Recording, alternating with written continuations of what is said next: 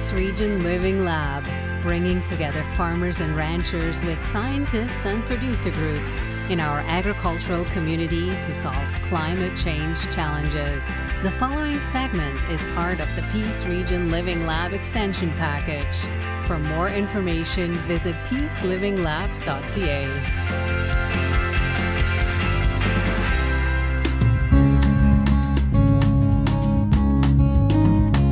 Coffee, Cows, and Crops is produced by the Peace Country Beef and Forage Association and hosted by Extension Coordinator Johanna Murray. On this podcast, we discuss management practices and research results with scientists, ranchers, researchers, and farmers.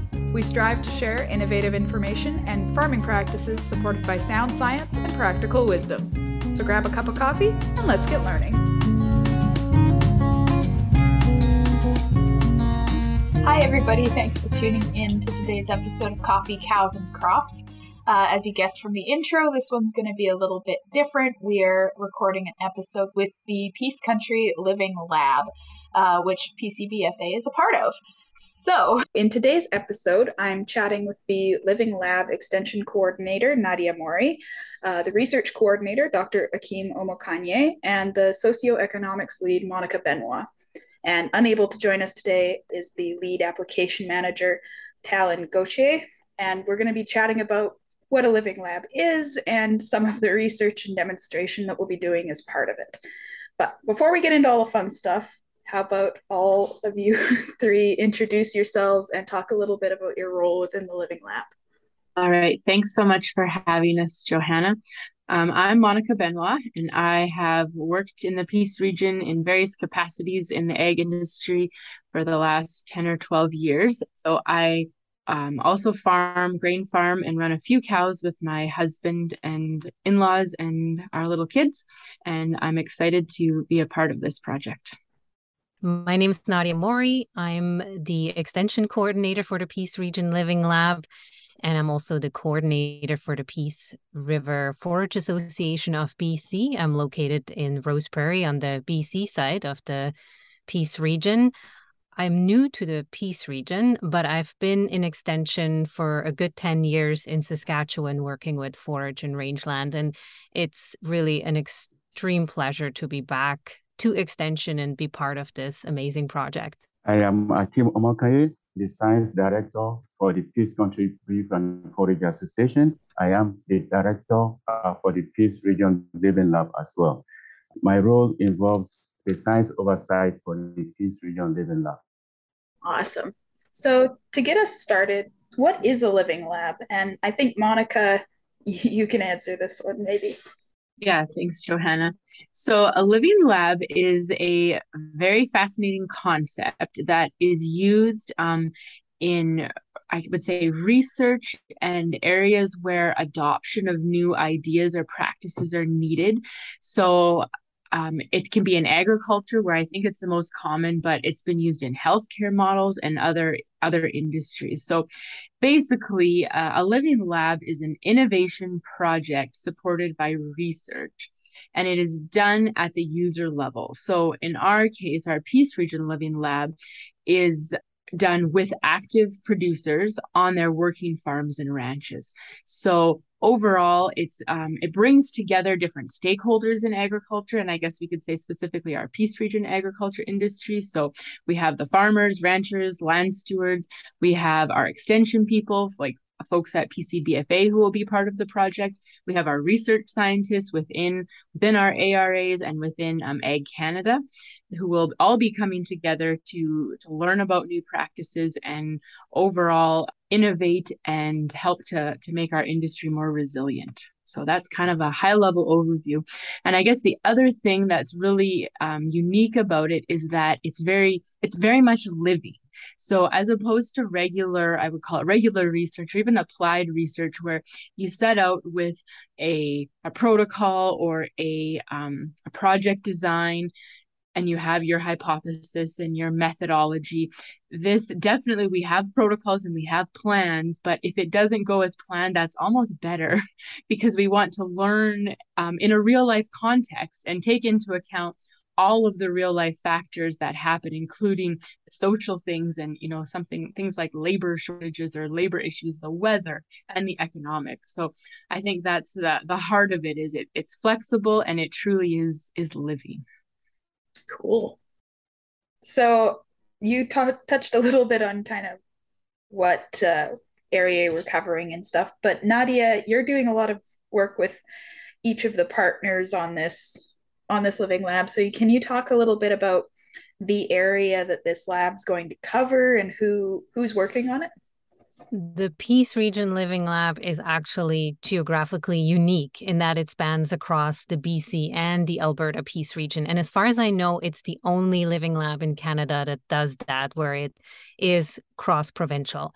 And so the living labs as a whole are part of Agriculture and Agri-Food Canada's Agricultural Climate Solution Program. So we're not the only living lab, but again, we're special. We like to feel special because we really are. It was quite a long shot to have something that went across the provincial borders, but it makes a lot of sense because it is a watershed that we're looking at. We're sharing similar soils, similar climatic regions, and similar challenges by being in a northern climate, by being isolated from other parts of the province and the country. So it makes a lot of sense that we are doing this together. And we have 9 partner groups that have come together from the Alberta and BC Peace Region. The lead applicant is Peace Region Forage Seed Association. And then we have on the Alberta side, Mackenzie Applied Research Association, the North Peace Applied Research Association, Peace Country Beef and Forage Association, and Sarda Ag Research. And then on the BC side, we have the Northern Cohort with NEAT, and the Peace River Forage Association of BC, the BC Grain Producers Association, and then also our Indigenous partner, which is Fourth Sister Farm in the Progress area. Awesome.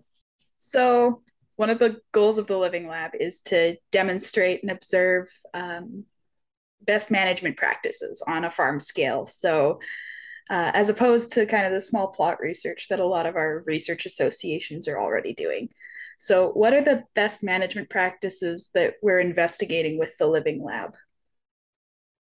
We will be looking at several best management practices, and this will include perennial forages in rotation. We will also be looking at cover cropping systems. This will include intercropping and cocktail cover crop mixtures. We will also look at companion cropping, the use of annuals or cocktails for green manure, where the green manure will be plowed down, to kind of help reduce fertility in the cropping system. Also, we'll be looking at the application of biological amendments. Crop livestock integration, it's one of the best management practices that we'll be looking at. Ways of pasture rejuvenation will be looked at. The methods of extending the grazing season, parts of the best management practices, that we have listed to examine over the next 5 years. Also, regenerative grazing management is another best management practices that we will look at. There's no-till market gardening and then no-till annual cropping systems. So as a follow-up, I guess, to that, Akeem, are these management practices already existing on the farms you're working with? Are they already doing these things? Or will you be introducing new practices over the course of the project, or will it kind of be a mix of the two? Yeah, so it's going to be a mixture of the two. Most of the best management practices are already ongoing with the core producers that we're working with. There are a few ones that will start next year. And then there's going to be an opportunity to make changes, as we go forward.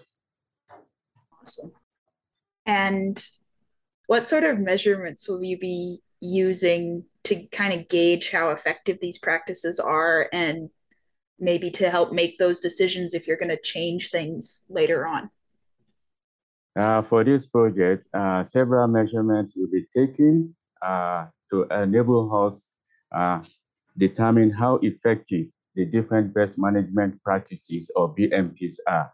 So the measurement will cut across different agricultural production components, including soil and environment, grain production, annual and perennial forage production, vegetables and fruits, as well as social economics.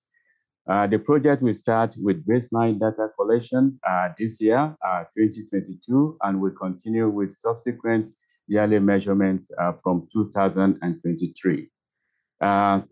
We will measure soil carbon sequestrations, greenhouse gas emissions, and several core environmental benefits. For the soil carbon sequestration measurements, the plan is to collect soil samples to a depth of 1 meter or 3.3 feet this year, and again in 5 years. So the soil samples will be analyzed in the lab and used to calculate rates of carbon accumulation and to estimate the potential for soil carbon capture through the different BMPs that we are going to be looking at. So in addition to measuring the soil carbon accumulation, the entire length of the soil sample depth will be assessed for plant root depth, gravel content, porosity in relation to soil health and carbon stocks. The depth for A, B, and C horizons will be assessed along with soil color to determine if the depth of the A horizon increases, in particular with the different BMPs that are under consideration for the next 5 years. Another measurement of importance is the greenhouse gas emission. Data collection on the greenhouse gas emission will be concentrated on nitrous oxide emissions. So the data on nitrous oxide will be critical for determining the efficacy of selected BMPs, particularly for climate change mitigation through reduced greenhouse gas emissions. Another set of data of importance in this project is referred to as the environmental co-benefits. So these environmental co-benefits will include assessment of insect pollination, reduction in diseases and pest infestations, measurements of soil water infiltration rates, visual soil assessments. We will look at soil moisture and temperature at seeding and during the growing season, and other soil parameters, particularly soil compaction and water aggregate stability. Also, as part of the environmental co-benefits, we will monitor species diversity both above and below ground over the lifespan of the Living Lab project. The above ground will examine plant species, particularly, focusing on their abundance and richness, especially in cover cropping and perennial forage production systems. When it comes to the below ground, we will look at different microbial communities and their potential roles in agricultural production. The data for the socio-economic components will include input cost, labor, product quality, and use. And producers will help us to collect a lot of this data. Producers will be encouraged to do some form of data collection for us as well. Each crop producer will be provided with a soil thermometer and with a water infiltration ring that they can use when they are available, particularly the soil thermometer to record the soil temperature at key times of the season. This will include seeding time. Producers will also help us document dates of field operations, seeding dates, crop inputs, and grazing records. So producers will also help us take pictures and notes on field observations, including soil erosion and wildlife activities on their farms.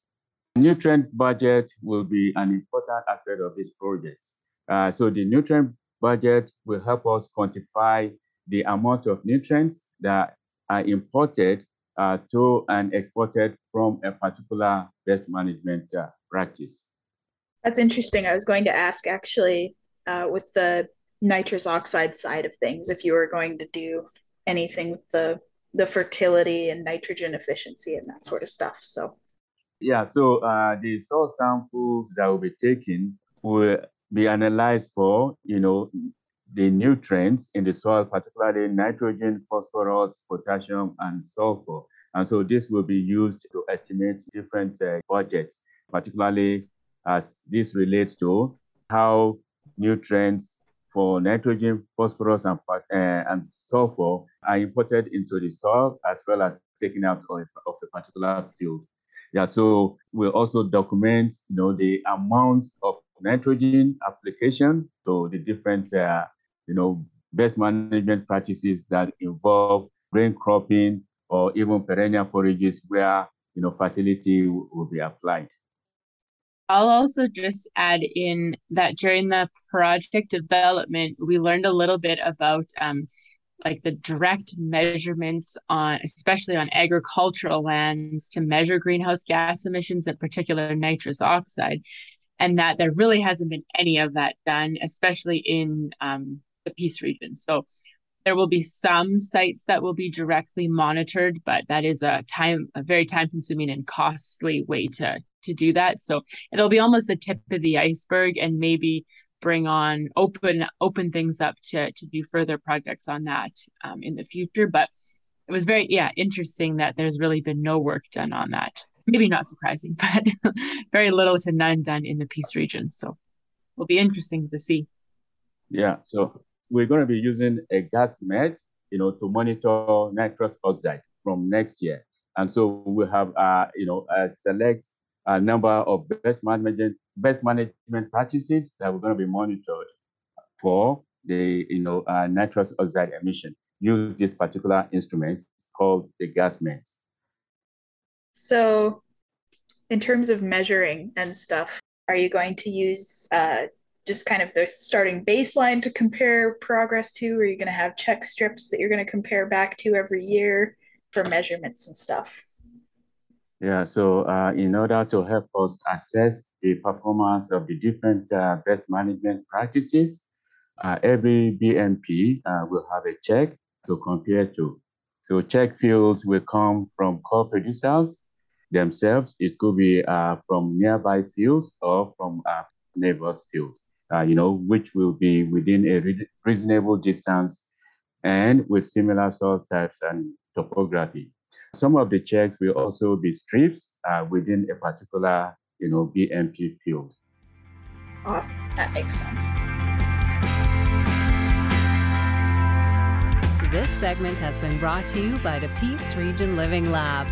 Funding for this project in part has been provided by Agriculture and Agri-Food Canada through the Agricultural Climate Solutions Living Labs program.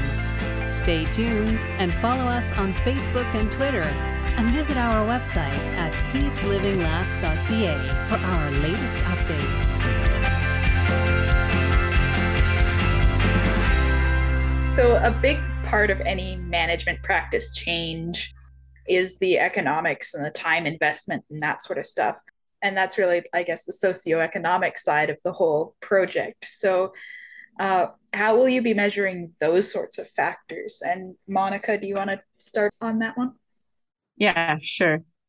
So I think this is a very exciting part of this project. Others might not think so, but the numbers are just so important. The margins on our farms and ranches are just getting so thin. So to try something new brings extra risk these days. So I think this is really going to be a really important project for actually gathering some of the numbers, putting numbers on practices, being able to keep track, understanding where the numbers are coming from, and looking at profitability. And I think that one of the things is when you're looking at things like soil health and improving ecosystem goods and services, is you don't always get a payback right away. You don't necessarily see that coming into your bank account right away. And that, I think, is a really hard thing when margins are so thin and there's lots of debt load and that sort of a thing. So to be able to keep track of that, so we have just under 60 sites across the piece that will be monitoring these best management practices on. And for each practice, we will be gathering, as Akeem mentioned, a huge set of data, but really will be focusing in on what the costs are, and then what in the end, what the income is from it, and then what that profitability margin is. On some of the sites, we're hoping to be able to kind of do almost a whole farm analysis where we can look at the practices in relation to profitability. But overall, at the end, we want to come out with some numbers, because when we did the preliminary work for the project to see what are the needs and where does this project need to go and focus on, it just kept coming back that what are the numbers and what does it cost? So if I'm going to implement this on my farm, what is it going to cost me, or what is my, extra money that I'm theoretically going to make if I do this? So that's the main goal of the socioeconomics component. So we're lucky to be working with some pretty neat economists and socioeconomists to help us work through this. So that will be really exciting. And then the social side of it too, you mentioned the time investment, and that is a huge part that, producers, we're famous for not putting a number on our time, so we don't put a dollar per hour on that, but there is opportunity cost when you start doing something, trying something new, and you're figuring it out, and it does take more time. And so that's something we'll be looking at, and just some of the other social factors, the barriers to adoption. If you try something new, your neighbors might look at you strange, and even intergenerational and within a farm. We won't try this new practice because my family member who I farm with is not open to that, all of those sorts of things that affect it. As well as some of our regional factors. Are there regional factors and reasons why we do or don't do different practices?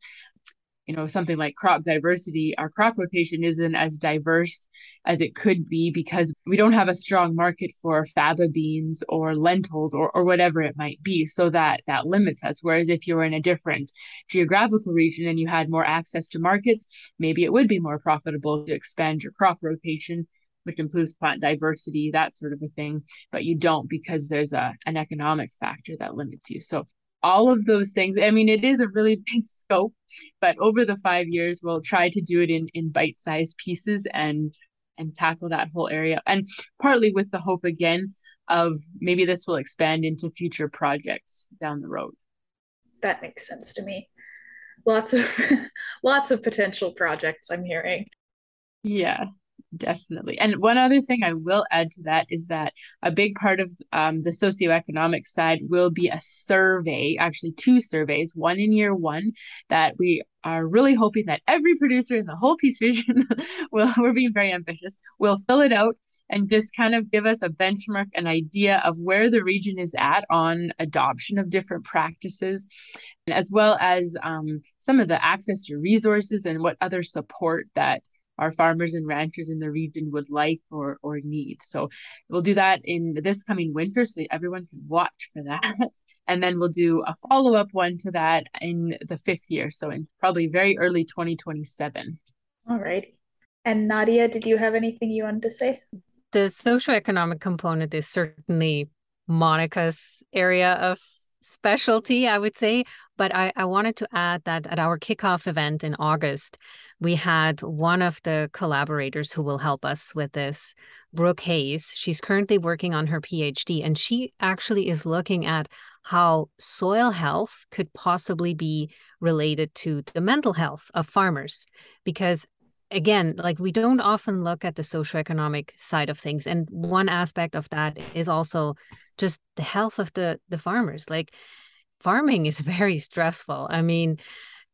Sometimes you might be better off playing the lottery, right? Like, it's just, there's so many things and there's so much uncertainty, and that gets to you at some point. So that is one really intriguing and important aspect that we'll be looking at. And then the other thing too, Monica touched on it, is what's actually holding back adoption, because ultimately an end goal is also adoption, more broad scale adoption of these best management practices.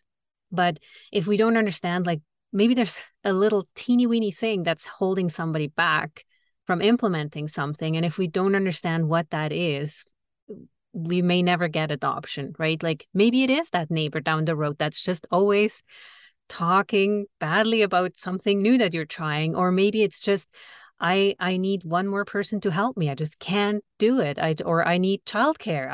I can't do it all. I have a young family. Like there's maybe just certain things that we don't think about, right? We think about the big picture. Oh, like here's this fact sheet of how to implement this best management practice, but what is really holding a person back? And it could be as simple as somebody just needed to place an order of material to come, or somebody just needed to be contracted to build the darn fence. Like it could be little things like that. So I think the socioeconomic part is very, very important. That makes a lot of sense. Yeah, I have one more big, scary question, then we'll start to wrap up. So I know one thing that the funders really wanted to focus on in this project is the carbon sequestration. And Akeem mentioned kind of how you'll be measuring carbon sequestration, that sort of stuff. But carbon has values beyond just, air quality and climate stabilization, that sort of stuff, when it's applied on farms. So can you talk a little bit about how carbon works within the farm and ecosystem, like what the benefit is of having carbon in your soils, I guess?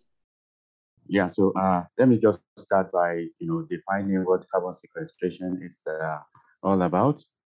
So carbon sequestration is the process of capturing, securing, and storing carbon dioxide, from the atmosphere. So this idea is to help stabilize carbon, in solid and dissolved forms, so that it doesn't cause the atmosphere, to continue to warm up. The process shows tremendous promise, for reducing the human carbon footprint. So in addition, maintaining and increasing soil carbon content, will always, help us improve our yields substantially and also provide multiple agronomic benefits. We all know that the healthy soil is the foundation of productive, sustainable agriculture. So increasing soil carbon, leads to improved soil health. Increasing soil carbon provides substrate, and energy to support the different microbial activity in the soil, and also help us provide a reservoir of organic nitrogen and phosphorus, as well as other nutrients for plant productivity. Also, greater soil carbon helps to maintain soil structure by forming stable and larger aggregates. Soil aggregates are really critical for holding water in the soil. They help improve aeration as well as soil drainage. Research studies have shown in different parts of the world that an increase, say of 1% organic matter, which is about 0.5% increase in carbon, can result in the soil being able to hold substantial amount of water. In this case, 1 acre of land can hold over 60,000 liters of water. So this is huge. This is a substantial amount of water, that can be held in the soil. So that means increasing soil carbon levels is a key factor to improve water use efficiency on farms.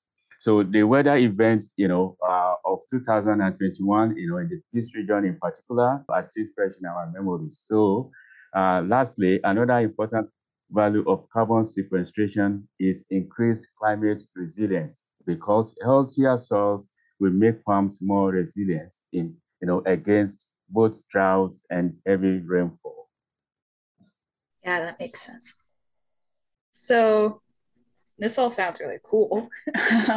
But how are you going to communicate the results, I guess? So like what's extension going to look like for this project? The communication is another aspect where we can do all this amazing work unless we tell somebody and show somebody. It's just an amazing project that nobody will ever hear about. So extension is really important, and it goes hand in hand with one of the goals also that we have with this Living Lab, is to have more adoption of these best management practices. And farmers and ranchers adopt practices more easily if they can see it, especially if it's the neighbor that they trust and they can go see it and it actually worked and there's benefits that can be shown.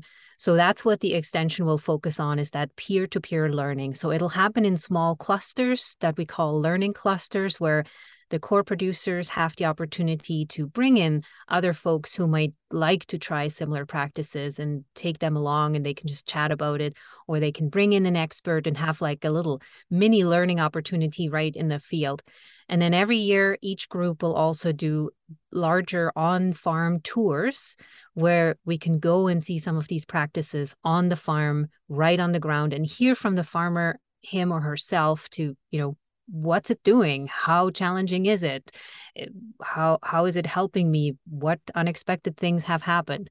And then we'll also have winter events and producer seminars, because we also want to give back to the producers. They're really committing themselves for 5 years to be participating in this project, and we want to acknowledge that contribution. And so one way of giving back is also offering them some learning and some seminars, maybe bring in some really cool speakers that we don't otherwise get access to in the region, because again, we are a bit isolated in the north. But that's one way how we want to give back. And then we'll also make online shareable materials that will live way beyond the project as well, such as how-to videos, and like we're doing right now, the podcast series, and fact sheets that can be shared. All of this will live on our Peace Living Lab website, which is just being built, so it'll be fresh off the press.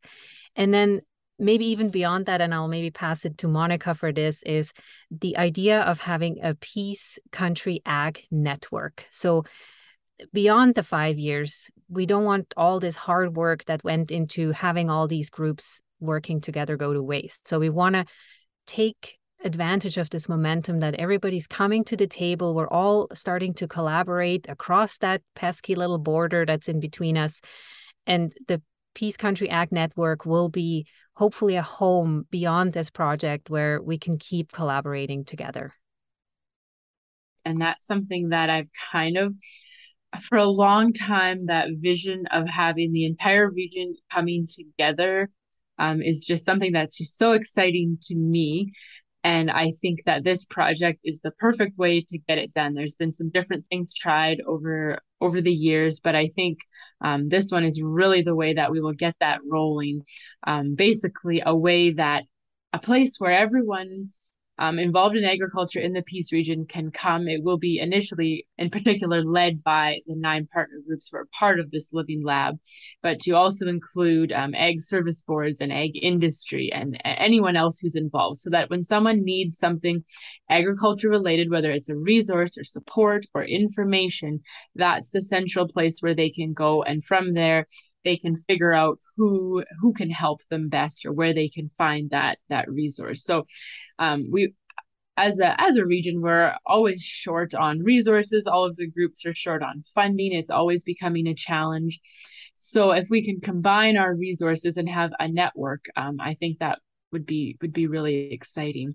So that goes into kind of the question, the end goal. And one of the end goals is really just bringing the Peace region together. So whether it is the Ag Network, and whether it is ARAs and producer groups coming together to share resources and information, but also at a producer level, we're really excited to bring producers who are innovators and who are, thinking outside the box, to bring them together to be able to share ideas and practices of what they've been trying, what's worked and what hasn't.